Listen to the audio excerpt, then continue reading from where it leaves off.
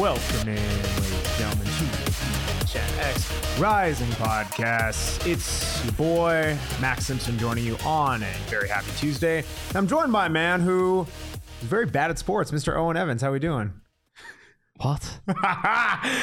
Owen, I don't know if you have a short memory, but we played a little foosball, fancy And you almost foosball, collapsed and in you that. lost. Is You all were I had. ahead by a long way, and then suddenly it was a game again. But you're saying that you lost, that I didn't collapse It completely. was very close in the end. So you're saying you lost? I want to hear the words. Very close. Okay, he knows what happened. I was, much as you tend to do on the table, knocking on the door. No. Okay. Anyway, he knows what happened. The viewer, you guys already know what happened, even if you weren't there. But appreciate you guys joining us today on a nice Tuesday. To recap Owen, what would you describe that performance on Friday night? Bad. Anything else? Bad. It was bad. It was very bad. Rising's loss to Las Vegas Lights was a toughie, to say the least. You know, Owen, I know we were pretty animated during the post-game show and kind of despondent at the same time after having a bit more time to kind of digest everything. Was the performance, has it gotten worse or it stayed the same in your mind? It was bad. It was bad. It was bad. It was bad. It was bad on the day. Yeah. It's bad now. It was. It is. Bad. Yeah.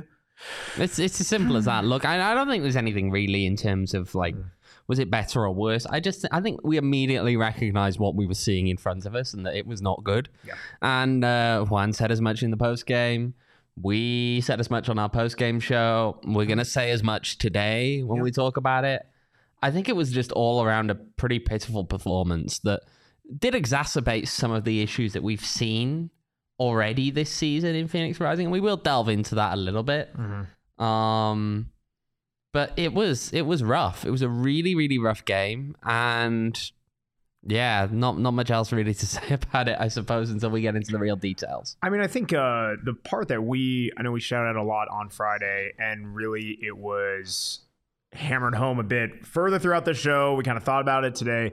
It really seemed like it was the same trends and the same types of poor performances that we've been seeing from Rising. And I mean, I guess you're not finding new ways to lose or new ways to put in bad performances, but the fact that this team, for whatever reason, it seems to not get out of their own way at times from an attacking perspective, really just continues to rear its head.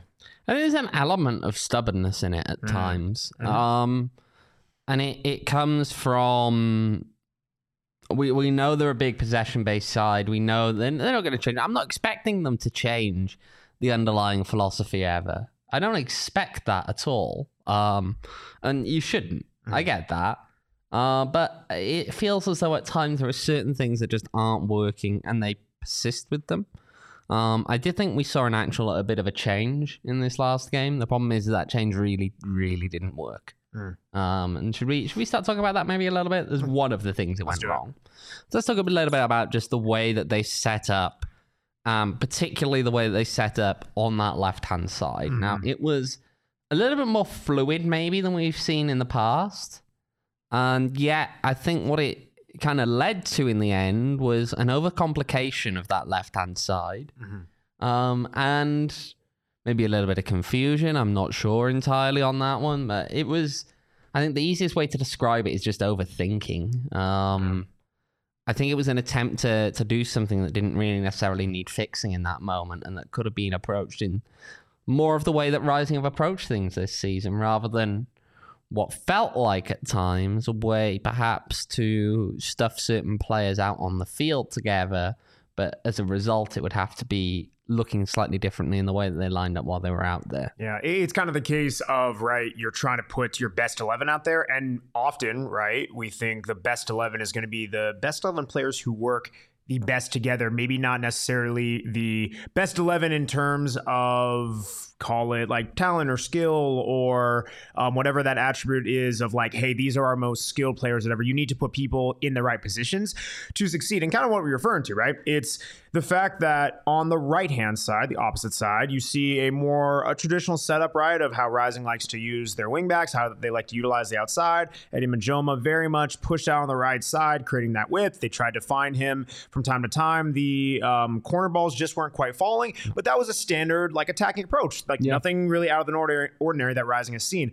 The left-hand side that you're referring to is something, it was a bit, it was different, right? I mean, you have Danny Trejo as technically that guy who was out there, but instead of him going wide, you essentially had him playing off of Manuel Arteaga's shoulder to where you have him in the half space, almost as in a dueling number 10 role, and just not providing any real width on that side. So instead of keeping in some ways, yes. Yeah, but instead of keeping the defense balanced with two wingbacks going wide, you really are saying we're only really going to play super wide on the right-hand side and kind of just overload the midfield and that attacking half with too many people. I think one thing that kind of illustrates, I think, one of the issues that we saw with the way that they set up on that left-hand side is a really good example of it. If you look at Fede Varela's touch map, I mean, if you compare it particularly, for those of you watching now, you can see this is his touch map.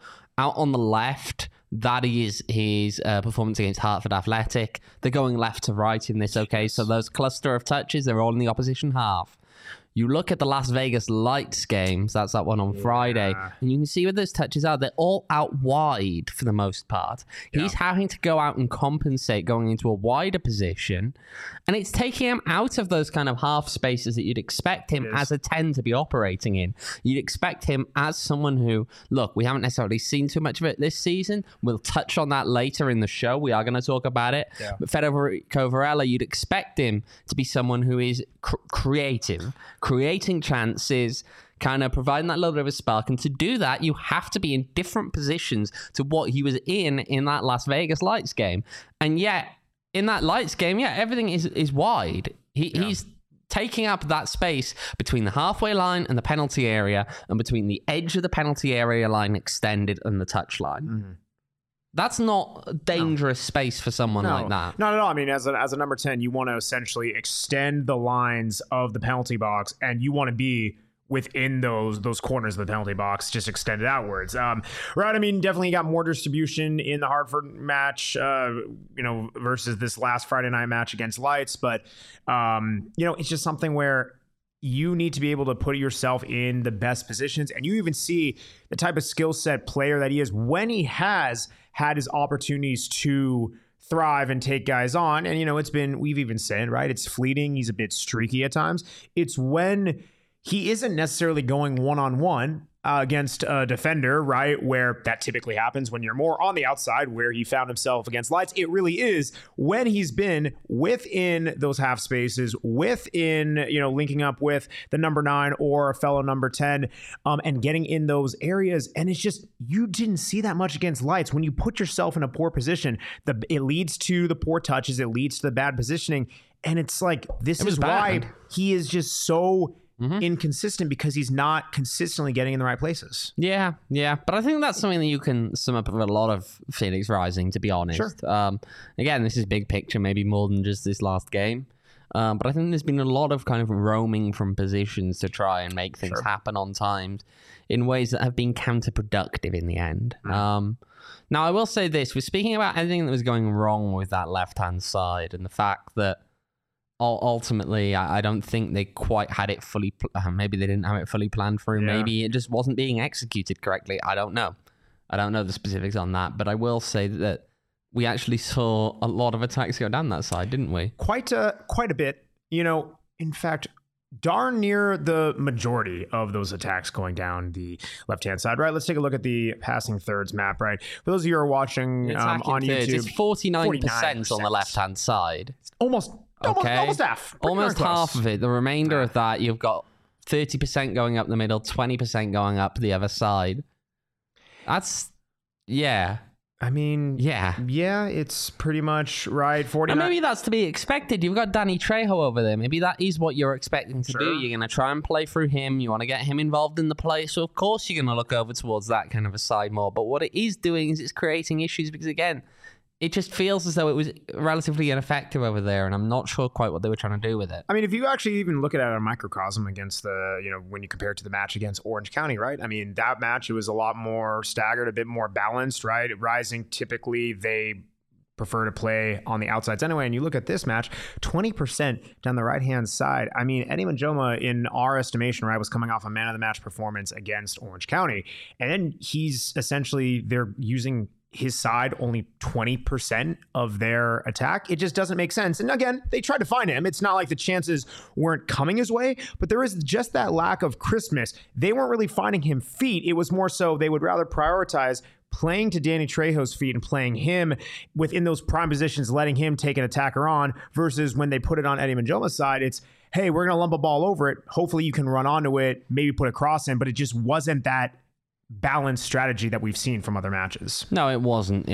And I think it again just comes down to a little bit of overthinking, what exactly we're going to do with this game. You're playing a team that yes, they've been tough to beat. However, they've also been a team that aren't winning games. And so you shouldn't be overthinking that kind of a game. It should be relatively straightforward to go out there and find a couple of goals. And yet they couldn't. And I don't think the chance creation as a whole was there, to be honest. Yes, they hit the woodwork. But when you actually break down the numbers of the shots that they were taking, they can't keep things on target. They weren't threatening the goalkeeper. And what are you looking to do in those positions? Let's be honest. Yeah, I mean, even one of those woodwork shots, right? I mean, that was from an absolutely just yards and yards out, and that was we were down on that end line. It was from the Vegas goalkeeper was essentially injured, not injured, whatever. He went down looking to get the referee's attention. Referee's not calling it, and then Rising puts in a shot from 30, 40 yards out, happens to hit off the woodwork as he's still on his seat. Yeah. Man, I think the thing that's right just is exacerbating from this team is it's something where I get it, right? We adjusted on Friday where people are clamoring for, hey, get a number 9, hey, get someone else in the half space. And I get those things would help, but I think you just see from these different attacking third maps, from where you see these touch maps, it's not these players that they don't have the players. And it's not even saying that these players who are necessarily underperforming, they don't have it within the repertoire. We're not saying that. We believe that on their day and when they can find consistency, they sure can. I think the issue is it's just incredibly inconsistent. And even if the team isn't going to have back-to-back bad results at times, or even back-to-back bad performances, as a whole, the attacking performances, there really has not been a clear line of cohesiveness from game to game to game. I will say that this team, broadly speaking, bounces back. They do. They don't have two, as a whole. I'm talking all phases of the match. They don't usually have two poor performances in a row. It is just, though, right, that we have not seen. It's the lack of offensive crispness. And I think that's the difference of Rising teams in the past, right, where not only are they generating exorbitantly more shots and chances, but when they do, they are a bit more clinical and a bit more creative in what they're doing because they're getting better chances based off their work rate, based off their positioning, based off their passes. Whereas this Rising team, a lot of it's really you're going to get maybe 2 to 3 clear chances a game, and that's just a matter of if you're able to finish or not. Yeah. Is there anything else that you want to talk about this last game specifically? Because talking about this last game is going to start to get me yawning here. We're kind of already getting in that territory. It's getting caught back up on that one. It's a bad memory. We are. No, I think I'm pretty good, right? I think the last thing I'll say is, right, it shows, and we said on Friday that there are performances that Rising has had this season, right? Whether it's playing man down against San Antonio or other results where you're eking out results where the performances have not matched, but you're able to get by. And you think, okay, there's a silver lining because they're man down or it's against a good team or whatever. You saw the same level of poor performance that you have had in other types of matches, but there were no excuses. There was no man down. You were at home. You were against the worst team in the West. It's something where the results unfortunately really match the performance. Yeah. That's all I got on that one. But I will say, actually, there was one other thing. Is there really isn't a poor performance when it comes to our friends at Circle K. Our friends at Circle K, they are never giving out bad performances. I mean, really, it's just a straight up man of the match type contender, if you will. Circle K, they have all the best stuff, right? They have the iced coffees, good deals. You can Red tell Bulls, how Monsters, excited he's getting about this and how excited he is about these products. I mean, listen, man. You can see it radiating. Last week, They had their fuel day where people were saving 40 cents a gallon from 4 to 7 p.m. I fueled up. Producer Sean, you fueled up? Not only that, Yeah. the people over at Circle K are so kind. I was at the D-backs game on Saturday. Yeah. As people left, they were handing out 10-cent gas cards. You get 10 cents off gas to They were Dude, handing out. yes. They were handing some out at Rising as well. Mhm. They were handing out these very nice. Where is it? It's tucked under here. Yeah, 10-cent gas cards there as well. 10 get cent one, gas Max? cards on their He fuel. doesn't have one, I don't Yes, think. I do. It's in my car. I was going to say, because I have an extra one, so you could have it. My but- guy, on their fuel day, they literally were handing out packets of like, here's like a free car wash because they crazy. now own I've Clean got Freak. coupons from filling up on the way to the game. Oh, as they well. own Clean Everything Freak like now? that? Oh, yeah. Dude, they own Clean Freak. Yeah, they own Clean Freak. No, I got my so car you get wash. the- I didn't even know that. Damn. Boom, boom, boom, boom. Dude, it's freaking awesome. But hey, if you guys want to catch in on the action, again, if you haven't already done so, again, it's literally texting PHNX to 31310 to get buy one get one free Polar Pops. Literally, like it's a free text. They honestly are not the type of people to spam you either. They're good people. They're only sending out great offers, all free stuff. Gotta love it. Again, text PHNX 31310 for buy one get one free Polar Pops. And while you're there, I'm not going to say, that you have to get Four Peaks if, want to make sure, of course, you're 21 years or older to enjoy Four Peaks. But you definitely should because we love our friends at Four Peaks. They got all the good stuff going on. They got their Four Peaks 4 seats promotion at the D-backs game. One lucky winner will get 4 seats to an upcoming D-backs game. You can check out to see if you want to enter in by going to @4peaksbrew on Instagram. They all have the really good types of beers. They were at our golf event, like we mentioned on Friday. They have the Tee Shot Lager that's really quite delicious. A nice green tea lager that sounds a little interesting. The only thing Crisp. better than a good beer is a good beer for the situation you're in, like a good baseball beer or a good golf beer. So like the green tea shot at Dobson. It absolutely hits the spot too. Nice little like neck beer too. I mean, don't get me wrong, I like cans, but every now and then I want a bottle. You want to be able to grip the Yes, but we love our friends at Four Peaks. Check them out at Four Peaks Brew and at Four Peaks Pub on Instagram to keep up with everything going on. The latest and greatest from Arizona's hometown brewery. Again, you must be 21 years or older to drink Four Peaks. By the way, those of you who are going to our D-backs takeover, which is now sold out, on Saturday, they will be pre-gaming at the Four Peaks draft room. So shout out to our friends there. Producer Sean is gritting his teeth and shaking his head. I'm so upset because I'm going out of town. And this was, we've had some great takeovers, but this is get a little batting practice, get a little the pregame, and it's the Braves. It's going to be a good time. It's a good time, and like as Thomas says in chat, maybe the goals are the friends we make along the way. Gotta love that. People who have been making friends along the way is there's been some scuttlebutt. Dare I say scuttlebutt? On you wincing at me like scuttlebutt's some foreign word. No, it isn't. That's got to be a very American word. Oh my! I don't know. I know scuttlebutt. I wasn't taken aback by you taking that. It's not like a word you even know, Owen. Okay, to be I fair, don't it know. does say North very- American. Huh? Interesting. I Very never. odd word. It's one I've heard, but it's not. It's not. It's so alien to my But vocabulary. so it's a very American. and it's rarely used. Yeah, surely. even here. I mean, he's the kind of guy who'd use Yes, that. Let's be 100%. honest. I don't know that I've ever used If scuttlebutt anyone was in a going to use sentence. that word, it's Max. I'm gonna be Simpson. honest. I did watch a little Ted Lasso recently on some of the new episodes, Finale tonight. and it did come up in conversation on the episode. But anyway, I stand by that's been mediocre this season. It's gone downhill. It's the most mediocre season. Wait till we're doing a G-rated episode later. People are talking about the whole, It's revolutionary. oh war my god, for it can't sure. come to an end. And I'm looking at the trajectory that it's on, and I'm thinking, it needs to die before it gets a lot worse. We're trying to bottle. We don't give too much because a couple of us in this room are going to be on our G-rated pod later in the week for Ted Lasso for the season finale. You're not advertising this, Max. Why would we want to? No. I'm about to say, who wants to hear your views on 'cause television? I'm not gonna, I'll let you guys go off. I'm not going to go off, and all I'll say is I completely agree. The trajectory was first season, heck yeah. Second, third. It's an intercontinental ballistic missile. You need to blow it up in the air before it hits the ground and kills everybody within a 5-mile radius. You need to just. And it's pretty obvious where this is heading, what the finale tonight is going to be. It's been pretty obvious since day one. Yeah, but I think after the last episode, they made it super obvious what was going to happen. Yeah. But they have been very non-committal towards ending it. Yeah. So we'll see. They said it was going to be only 3 seasons, but here we are. Yeah, but they said that before they knew how big it was going to be. Think about this. The power possibly of that show is literally said scuttlebutt, and here we are. But the scuttlebutt, the gossip, the rumor mill, the tipsy-turvy, whirly-durly of everything is there has been not just a little consternation, right? With, some of the players, like we mentioned, Fede Varela, some guys who have just been a little inconsistent. But the question has been asked, and we have seen a fair bit of, using it lightly, hot takes on the Facebook, for it's not just Facebook. People are doing this on Twitter as well. It's in my Twitter replies. For head coach Juan Guerra to not only receives, more line share of the blame, but also had some calls for Rick Schantz to be reinstated.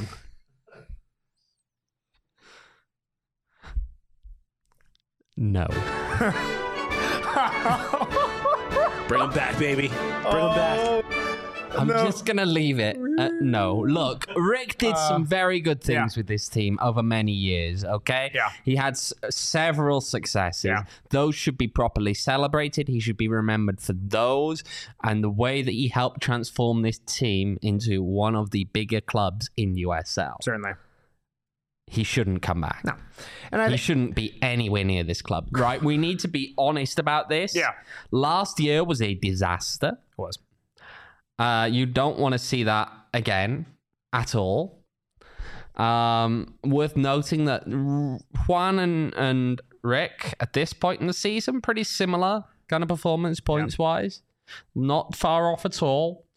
Rick was actually slightly ahead, to be fair. But while they won game number 12 under Rick, they then fell off a cliff and didn't win for quite some time thereafter. Yeah. The key thing we're going to know here, you've got to judge Juan after the end of roughly that kind of spell where Rick was, where things really started falling off completely. And so, yeah, I think that's important to not judge Juan too early. I also think it needs to be said that if you were to, and this is now broadly speaking, I'm not talking about bringing Rick back because it's never going to happen, okay? It's just not going to happen. Yeah. There's no point in coming out with these kind of things because it's not going to happen, all right? It's just not going to happen. I'm gonna say that now. For me, it's not happening. Yeah.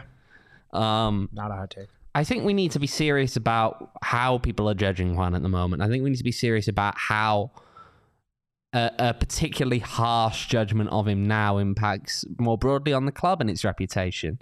It's worth noting that a lot of teams around the world, when they are quick to relieve managers of their duties, it tends to become a pattern. Now, I think that there's a difference between what we saw last year, where Rick had built this club in his image, and it was entirely his for many, many years, and witnessing what we're seeing from Juan, which is trying to reinvent this club in some ways on the field. Yep. Now, if you were to pull the plug, even in a couple of months' time, I think that at that point, what you're doing is sending a message. I think you're sending a message to coaches around the league that, quite frankly, you're just not going to give them time to build anything. And the issue with that is it then draws you into this incredibly short-term thinking. Sure. Okay? You can't develop things. You will not be able to bring in a coach who wants to create a project because they're not going to be given time to implement a project. That's the risk of going far too early on a coach who's come in and is making such a big change. Now, do I think that this team has to make the playoffs this year? Yes, 100%. Yes. I do not see an excuse at all. If you get to the end of the season and Rising's not in the playoffs and you want to call this season a failure, by all means. If you want to then use that to reflect on Juan Guerra's coaching position, by all means. I feel that judging him after 11 games into this season, Still early, man. when he is relatively new in the job still, hasn't been here for a full year yet. See, and that's, Thomas, I disagree with you there with the, even if we don't qualify for the playoffs, he should stay for another season. Oh, you think he stays? Okay. I think that's slightly off. I will say this, it's not a secret that actually, if you can hear from ownership sometimes, you'll hear things, and it's playoffs isn't necessarily enough. Yeah. Is the goal for this year. Okay. They don't want to just return back, right? And with the hopes of where they once were. There's a bigger picture. Missing the playoffs here, I think, is a big thing because 8 out of 12 teams make it, and I think if you're not in the 8 out of 12 teams, that's a massive. You can't be with the bottom feeders of Vegas and Orange County. You're not a bottom third team, and there's no excuse for the team to be a bottom third team, no matter what's going on, because they have backed Juan. There are players of note that have come across. Danny Trejo's not playing for peanuts. Come on.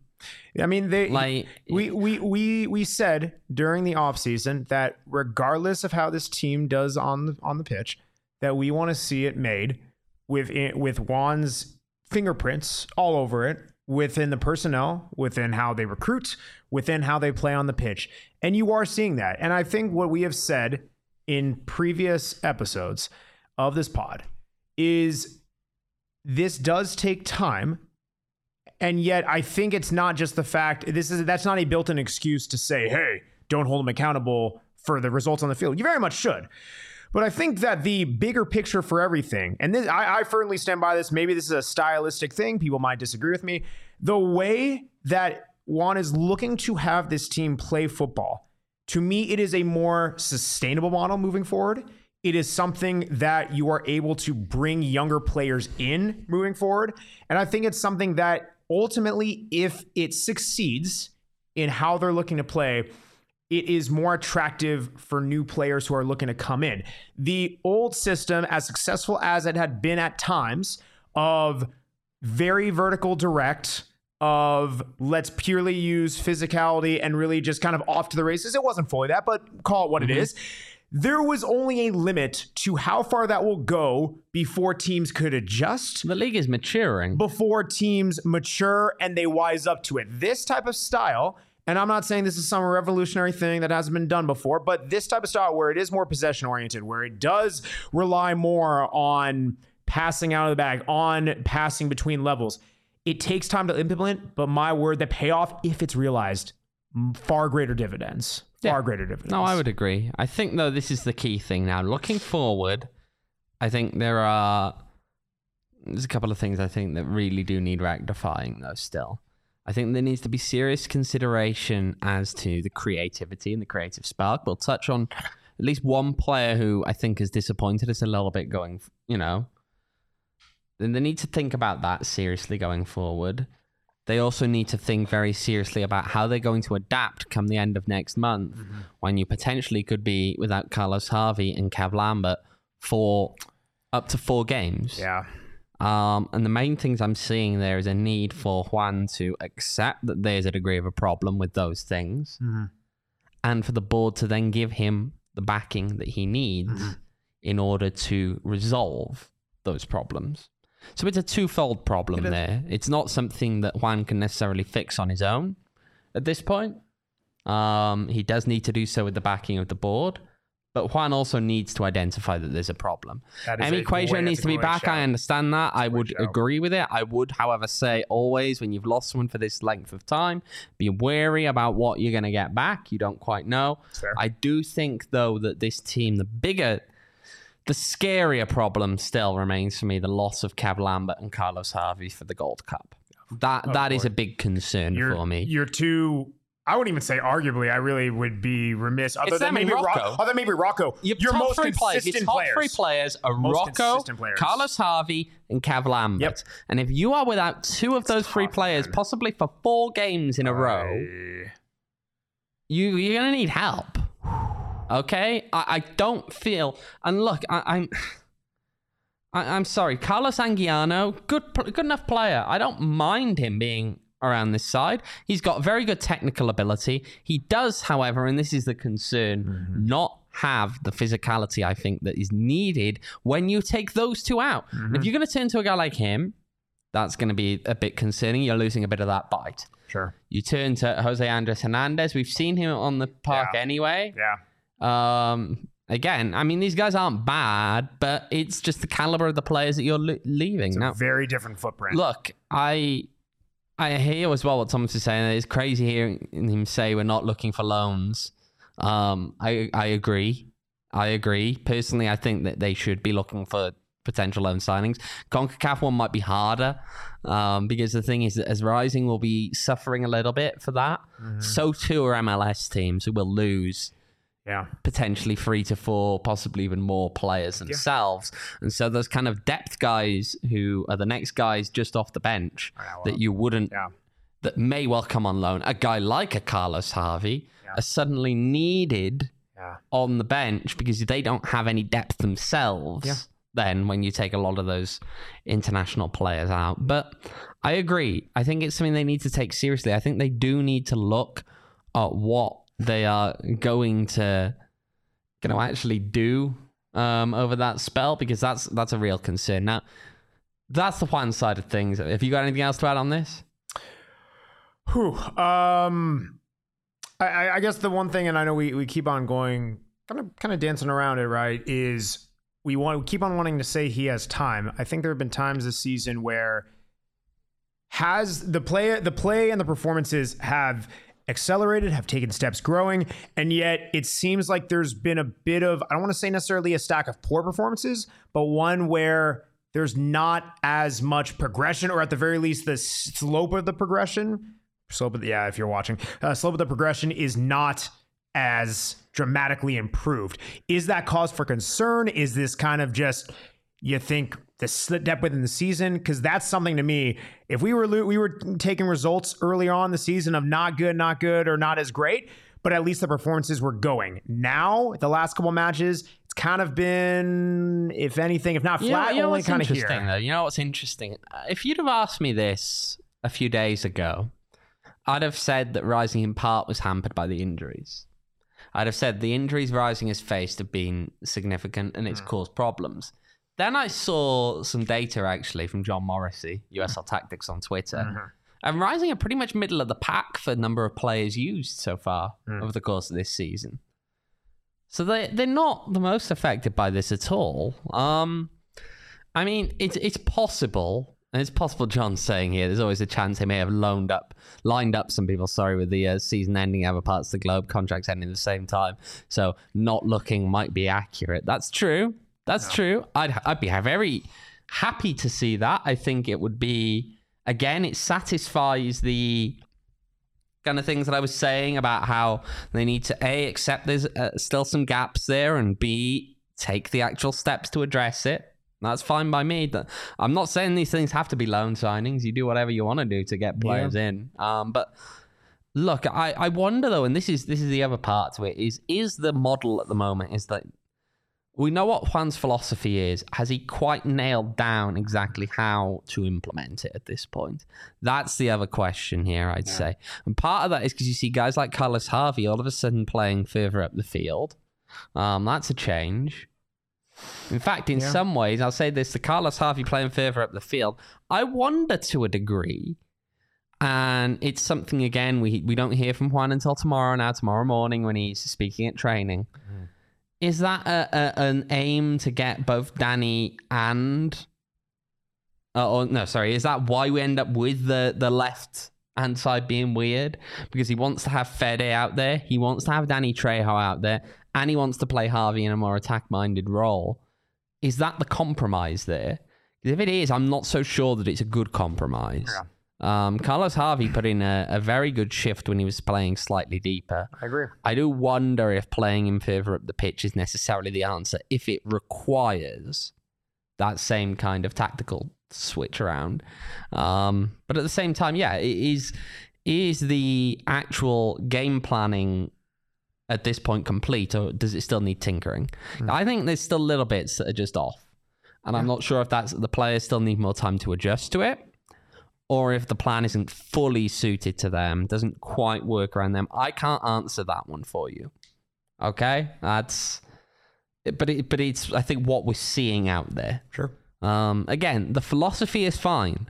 The philosophy, the underlying principles that he abides by, the idea of wanting to implement a possession-based style is fine. There are just little bits that still need that little bit of tinkering. Little things. Agreed. Now, one thing that we can talk about as well, I think one thing that we've heard a lot about, and we've spoken about it in brief at times, is the one guy we were expecting from, and we haven't seen what we were expecting from him, is Federico Varela. Yeah.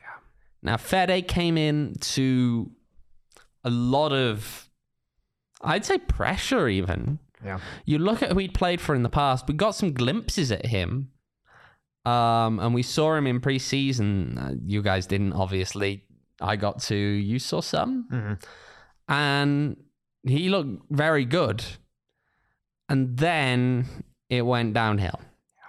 And what we've seen in the regular season is individual moments of what we were promised and long spells of the opposite. Now, when you've got a guy who, and again, look, it wasn't just his resume, it wasn't just his preseason performances. You wanted to hear how he was being bigged up more broadly by the elements of the club, okay, going into this season. Mm-hmm. This is a guy who was meant to be honest, too good for this league. He's not showing that at the moment. Right. And that's a problem.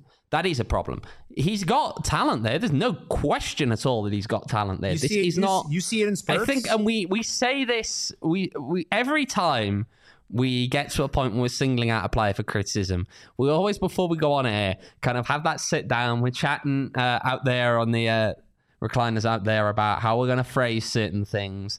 And we always kind of end up bringing up with, okay, how are we going to make it clear that we're not talking about this guy like he's Lamin Jaune? Because that was someone last season who we looked at and said, what's he doing here? What's he doing here?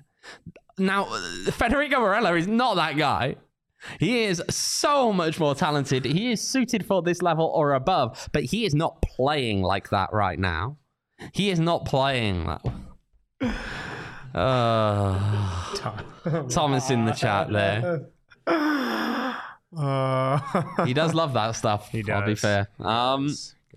But You're above it.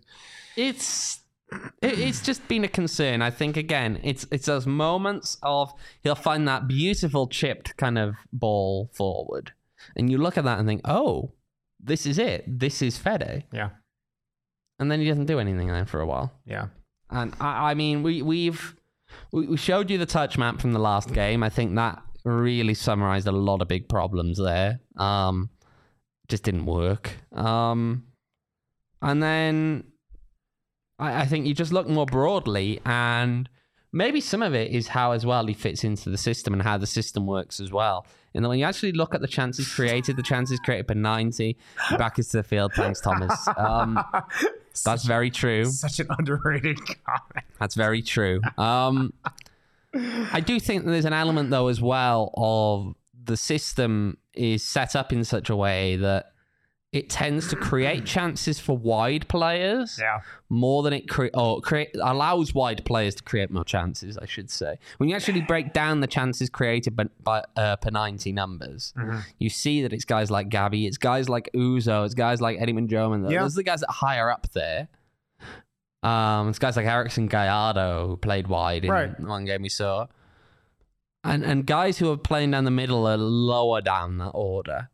And I think that's something we've actually said quite a bit as well, which is that the way they play tends to create chances from those wide areas or on transitional moments. What it doesn't do is allow the team to slowly build up and then create chances. You don't see Rising typically knock the ball around 10 times around the edge of the penalty area, then get a good shot off. You don't. No. They don't seem to have much when they get it up there. And we were saying this in preseason. We were saying in preseason that this team, broadly speaking, does well in those transitional moments if they're playing with purpose in those moments, the balls that they're playing. Because they got the pace, they got the personnel for it. But what they don't do is when they get it into the area, they're not going to get you the death by 1,000 cuts, kind of passing it around side to side up there. Now, is that... And this is a bigger question. Is that the system? Yeah. Or is it the personnel? Or is it a bit of both? It's probably a bit of both. Yeah. There'll be elements of both in there. I mean, it's obviously going to be easier to defend a team that is going to be patient and ponderous in its play, because what you're going to do, you're going to sit back, you're going to try and take up space and take over those kind of lanes that they could use to actually try and work the ball through. You've got time to think defensively and time to organize, which you don't have in those transitional moments. But at the same time, I haven't necessarily seen anyone really show any... that's unfair. That's unfair. I was going to say that we haven't seen anyone show the kind of creative spark needed to unlock the opponent in those moments. I think that's unfair. We've seen it. We just haven't seen it frequently. There's no one that is consistently doing that. And that's partly I think that they're dropping back as well. Some of the forwards, they're not. But it's other reasons as well. I think the very interesting thing about the the system and how they score goals is ironically, right, the club, like we mentioned earlier, is they've really have moved away from the old system of, route one, lump it over the top. And I'm not saying that the goals they've scored have been that way, but it's no secret. If you look at the goals throughout this season, a lot of them have been either against the run of play or quick transition or a combination of, I would say realistically, probably 5 passes or less in most situations, kind of, agnostically thinking about it, versus the slow, patient buildup of let's, have a nice 15 pass sequence around the box, try to find feed, maybe take a shot here and there. It is that they are looking to play incredibly direct, which is fascinating to me because as a whole goes against essentially the principles of one system. Now, I will say that's not me saying that the two can't coexist in the same way. That's not me saying that the players aren't following that system.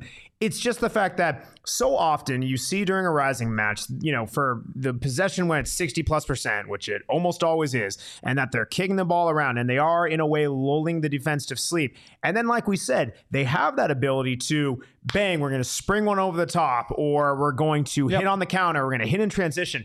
And I think when they have those moments, even if it's only once or twice a match, when those moments happen, it's very aesthetically pleasing. It is. It's very effective, and it's very clinical at a relatively high rate.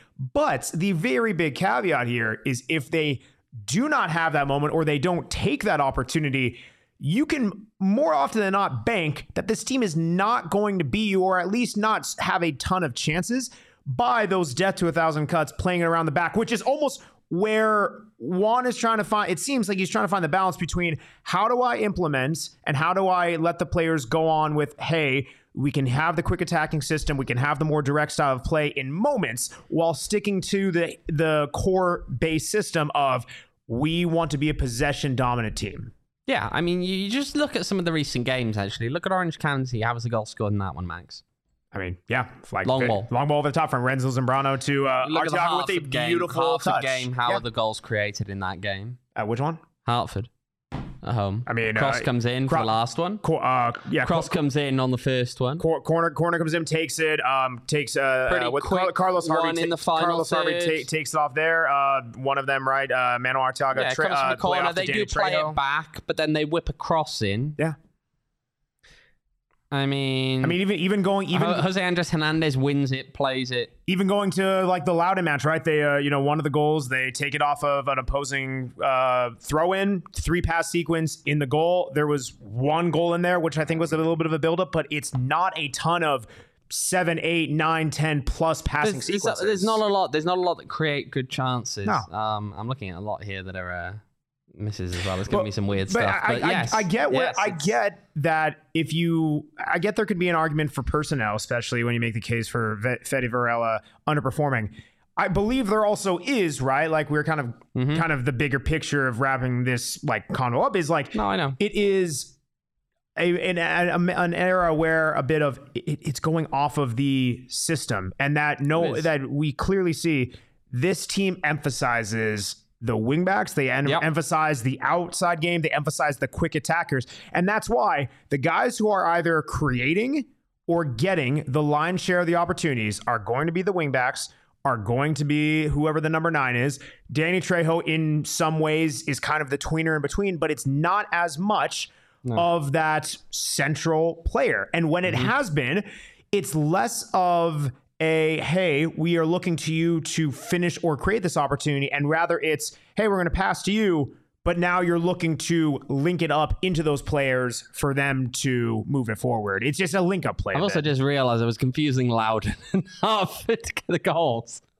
It was actually the Loudon game with Hartford, with 2 of them were big breakaways, weren't they? Yes. Yeah. The Loudon game was the one which, again, was a lot of crossing involved or scoring relatively quickly after winning the ball. Yeah. This team doesn't possess the ball for long periods unless it turns into a cross. Yeah. They don't score off of those. They don't unlock you in those ways. That's the key thing here. So yeah, it's concerning, I think, for Phoenix Rising that you're not quite unlocking teams in that kind of way. I think it's something where they need to play. Sometimes they need to get out of their head, I guess want to say, right? Like I get Please tell me this isn't going to a transition. There has to there would never. There has to be a freedom of like how you play, and I get you would need to stick to the system, and that pays dividends. But you have to be a bit free flowing and really just kind of see whatever comes to you. Kind of relax a bit. And a great way to relax is with our friends at OG's Brands. I mean, our friends at OG's Brands, they got all the different ways to relax, to unwind, to kind of get out of that headspace, maybe find a new headspace to help yourself in, right? They have the fruits, which is the watermelon, red apple, the peach. Lovely mixed bag of fruits there in indica and sativa. They also have the creams, the blackberries and cream, the orange creamsicle, and of course your friend of the pod, right? Sean's friend of the pod, my friend of the pod, Snoop Dogg loves the peaches and cream. Yes, producer Sean nodding. Yes, of course, peaches and cream. They have that in the creams bag as well, and pink lemonade. Dropping on June 21st for their summer edition. They dropped Pina Colada. I like getting caught in the rain. They did that last year, and now they're doing pink lemonade. Are you gonna miss the launch of the new flavor? No, are you gonna be overseas? I'll be back. You're gonna be back. I texted my friends at OG's Brands and I'm like, hey, gonna be gone for a little bit, but don't you worry, I will be back Wednesday, the 21st. So you will be back on that day. I'll be back. Okay, so you're not going to get arrested for taking them overseas. Well, I will not get arrested. Good job. Well done. For going overseas. Enjoy them here in Arizona. Don't take them overseas. And yes, you can only enjoy them in Arizona because they're Arizona's scratch-made gummies. You can find them at your local dispensary at ogsbrands.com. That's OGEEZbrands.com. To find them at a local dispensary near you. Again, you must be 21 years or older to enjoy responsibly. Something else you got to be. How long are you going to spend, by the way, before you leave, digging through your bag to just make sure there are no remnants of any in there? I was actually looking. I feel like you might do this for a while. I was actually because he's going to a place where they don't mess around. I was looking at my travel bag yesterday, and I did find our friends at OGs. They when we first started the partnership, they gave us like a couple I don't know, like souvenirs, like some cup holders and stuff like that. And one of the things they gave us was like a way to, I guess, like store your like edibles or whatever is like a little tin, right? Mm-hmm. Like a little like tin that says OGs in there. It doesn't say they're like there's no indication that it's like cannabis or anything like that. But I just found this in my bag and I swear, I opened this tin like 2 or 3 times. I'm like, is there anything in here? Is there anything in here? No, there is not anything in here. But get it in you if you want some OGs brands. You got to make sure you use them up before you leave, eh? Of course, absolutely. You can also get in you is Valley Tap Room. Valley Tap Room, they have many different beverages, lovely things to indulge in, right? They have a slushy machine with changing, rotating flavors with wine-based liquor, if you will. They have a wine cooler. Whoa. You never told me they had wine slushies. Oh. They have wine slushies? Yes. Buddy, I have been saying. I haven't been listening to you. I guess I'm probably like, when I tend to tune out everything you say. No, I'm kidding. But I didn't know that they had. Like me. He tunes out when you read some of the ads. Owen apparently just tuned me out because I said that I am like Owen and I tune you out. I'll let you get back to your ad read. I just had no idea they had wine slushies, and I love a good wine slushie. They do. They have great wines. They have great wine slushies. They have live music every week. Seemingly a great wine cooler for over 100 different varieties. Honestly, the fridges. It's a good place. Valley Tap Room, really nice place. They have trivia actually that just started 20 minutes ago every Tuesday. Gotta love it. Very good time. You guys can check them out at Valley Tap Room on Instagram, and then check them out in person off the 202 in Gilbert. They got all kinds of good stuff. Again, whenever hopefully at some point any Tuesday that we're able to usually make it, we try to get out there, let y'all know. Hopefully at some point we're gonna get you out there for an away game. Yes. Hopefully at some point. No, like I said, keep tuned during the summer. I do need to dial it in with our friends out there, but we will be hosting at least one away watch party, if not multiple. Nice little spot for it too. It is. Lots to drink, including that. Well, if they've still got it. Remember we had that Danny Trejo beer at that one point. Machete. Mm? Yes. Just in case he scores. Just want to make crack one open. Just to clarify, it's not Danny Trejo the player. It's Danny Trejo the actor. Close enough. Just close enough. For legal sakes. But yes, check them out. Valley Tap Room. Must be 21 years or older to enjoy responsibly. But you don't have to be 21 years old to enjoy responsibly. Is the other matches going on during the USL Championship this week. Mr. Owen in your dulcet tone, would you mind ringing off a couple of the highlights? No, I was just going to read them all off. Oh. So we'll start with Friday, May 26th. Yeah. Hartford Athletic 1, Sacramento Republic 4. Yeah. Saturday, May the 27th, Detroit City FC 1, Birmingham Legion 0. Upset. Indy 11 0, Louisville City 1. Barely squeaked by. Miami FC 0, Orange County 0. Both bad. Tampa Bay Rowdies 2, Colorado Springs Switchbacks 1. Yep. LGV 0, Charleston Battery 2. Battered. San Antonio 2, New Mexico 1. Those guys. Oakland Roots 2, San Diego Loyal 0. And on Sunday, May 28th, Loudoun United 0, Pittsburgh Riverhounds 1. Loudoun was pretty quiet. Why is he saying these things? Right, let's talk about the Detroit City got a result against Birmingham Legion. Yeah, that's crazy. How concerned are you of your Birmingham Legion right now, right? They are doing great in the Open Cup, sure, good for them. And yet they have lost their last 1, 2, 3, 4, 5 league matches. I'm not Five I'm not league concerned. matches lost This- in a row. This league. Prior to that, This league. they win 2 games. Yes, they beat Hartford. They beat Orange County, 2 very bad teams. Sure. Before that, they lose to Loudoun, and they lose to Phoenix Rising, and they lose to Tampa Bay Rowdies. Sure. So if you add all of that up, in their last 10 league games, they have won 2 matches. Yeah. They have lost 8 not good. matches Not great, Kyle. of their last 10. Not they have great. lost 8 of 10 in the league. great. That is atrocious. This was a team that we thought were going to be very good. They started the season very well. And there was all the talk about how, they normally have that late bounce, but this year it seemed to be earlier than normal. Nope. No? Nope. This league, this season. Actually, is hang on a minute. drunk. Hang on a minute, sorry. you they actually, Classic, you miscalculation. miscalculate. Well, no, they've this- won 3 of their last 10. Classic bowling and Owen, as we say. No, it's But that's still bad. That's very bad. Yes, it's still very bad. This league is drunk. Way too much 4 peaks for them. Yeah, I mean, Birmingham Legion, they're incredibly topsy-turvy, right? I mean, this is kind of the... I'm not saying it's good to get bounced in the Open Cup, not by any means, but like this is now what you have to deal with. You're a team who's having very difficult time finding your form in the league, and now you have to contend with Open Cup. And at this point, It's not good on depth, and they didn't gotta have go. depth. They didn't have Gotta push depth. it in. We saw that when Phoenix Rising went there. They didn't have depth. Be very careful with that. I was me Around all the pushing the equipment. chips in the It's empty. It's empty. Good. Yeah. All right, Max. But you've got to think about this one in terms of just. I mean, it's not good, is it? It's not good for them. No. They don't have the depth, I think, to compete in the cup and the league at the same time. We Certainly. saw they didn't have the depth. They were playing against Phoenix Rising. They weren't. I don't think they named a full bench in that game. Oh, also it was on Easter, if I remember correctly. I think there was only like 5 or 6 subs. Very, very light. Yeah. So I think that's the big problem for them. But yeah, they're in a mess right now, and I would not want to be there.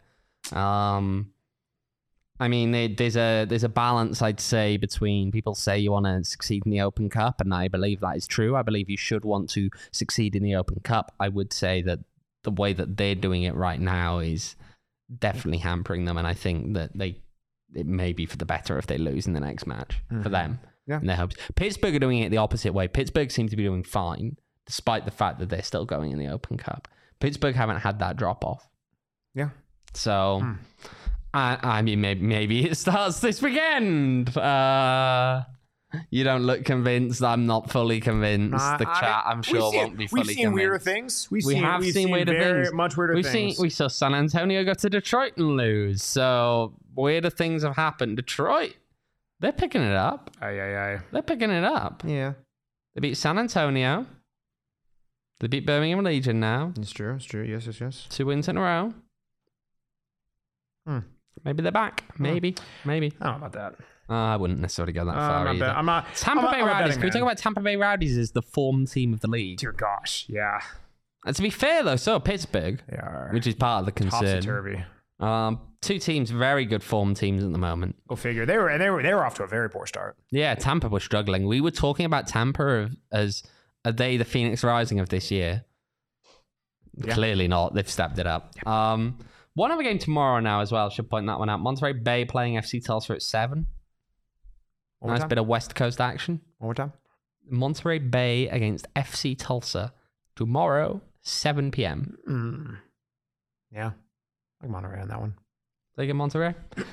Tulsa have been interesting. They're very much they're not winning many games. They've won 2, drawn 6, lost 4. They're on 12 points. That's got them in the playoffs in the East because it's the East. Yeah. That would have you in 10th in the West. But I don't know. We'll see. Monterey Bay, 13 points. Not that much in it. That's fair. Not that much in it. We'll see. We shall see. Well, it's gonna be a certain week of matches, but listen, we got a big one ahead this weekend. Pittsburgh. Talk about it on Thursday. We talk about it on Thursday at 6 p.m. And then I hear you're not going to be here on Saturday. I will not be here on Saturday. I leave Friday. Yeah. You guys are. You're getting a break from Adman. No, it's like getting a break. It's not the right way to phrase it. You're getting a break from Adman. You're gonna miss out on You're sort of miss out on the opportunities. Respites. All right. Anyway, let's get the hell out of here. Appreciate everyone joining us. You can follow us as always on Twitter. PHNX__rising. Because double the underscore. No, I'm not going to say it after that last game. Still. Okay, fair. All right. Well, fair. Double the underscore. Maybe our Thursday we'll be back to it. Fair enough. Again, at PHNX__rising. You can follow Owen on Twitter at OJEvans18. You can follow me on Twitter at MaxDavidSimpson. You can follow Sean, the Peacemaker to pause at Sean_to_pause. He's resurrecting an old nickname that we were talking about before. Ramon gave him in the past. It's a nice nickname. Sean said that is the nicest nickname he has. It is my favorite nickname I've ever gotten. Yeah. Not like I have a whole lot of them, but the other ones I have are the only other real nickname I've gotten from someone that's not my family is from Petey. He calls me DP. Yeah. Which, depending on who you ask, has different meanings. So. Yes, it does. All right, moving on. Yes, it does. But yes, follow us on those different handles. And remember, everyone, beautiful game. It's beautiful, but not as beautiful as trying to find your form. One more question. What? One more question. No, I signed off with I'm going to ruin it for you. I'm ruining you signed off. Sorry. No. Who are you taking in the Europa League final tomorrow? Ooh, actually, that's a fair... What? No! We're scrolling past that last comment. No one asked this person. Sam's saying, we all need a break from Adman. Don't know who that it couldn't. Yeah. Some person must have found our stream. I certainly don't know her. Certainly not dating that woman. Anyway, I would say go with Roma. Jose, what the actual hell? Hang on a minute. They can't even see it, Max. I don't like it. Jose, I'm going to end this stream before he does it. Jose Mourinho. No, you are not. Jose Mourinho does not lose UEFA competition. Here's the thing, though. Jose Mourinho has not lost a UEFA final. Sevilla has never lost a Europa League final. One of them has to give. I'm picking Roma, which apparently is the dogs, right? Who are you picking? Yeah, but they're marginal. Doesn't matter. It's like plus 175 to plus 188. Most people that I've talked to have overwhelmingly said Sevilla. This is good because if it's a toss-up and Max is choosing one, you are almost guaranteed to make money by betting on the other one. That's true. I am. So quick aside. Jacob earlier today, I asked him to give me a couple predictions for home run hitters for the D-backs. He gave me 2. Ketel Marte, Evan Longoria. They both hit home runs in the first inning of this game. That's amazing. So now I have a bunch of extra money. Sean, who are you take taking? All of the winnings and put it on Sevilla if he's taking. You're putting it on Sevilla. If he's taking Roma, he's going Sevilla. You know what I'm gonna say? It's going beyond 90 minutes. But that is a bet. If you're betting on BetMGM, which of course if you're betting, we're all using BetMGM. Then you're gonna pick the draw. Yeah, I'll pick the draw. Interesting. Well, join us in the Discord. You know why? Because I think Roma will take a lead and then they'll play Jose Mourinho classic park the bus, but eventually it'll be broken through. That's fair. I will pick Roma to ultimately win. But I would not be surprised if it goes into extra time. But I'm still picking Roma. We'll have to see. Put on BetMGM. Don't worry. Join us in the Discord. I'll be putting it in there. Don't worry. I'll put it on Twitter. Again, at Max David Simpson. Follow me there. And yeah, disregarding that last comment. Remember, kids, we all need a break from Adman. No. The beautiful. Yeah, we all need a break from Adman. The beautiful game is beautiful, but not as much as trying to find your form. We'll catch you on Thursday. See you then.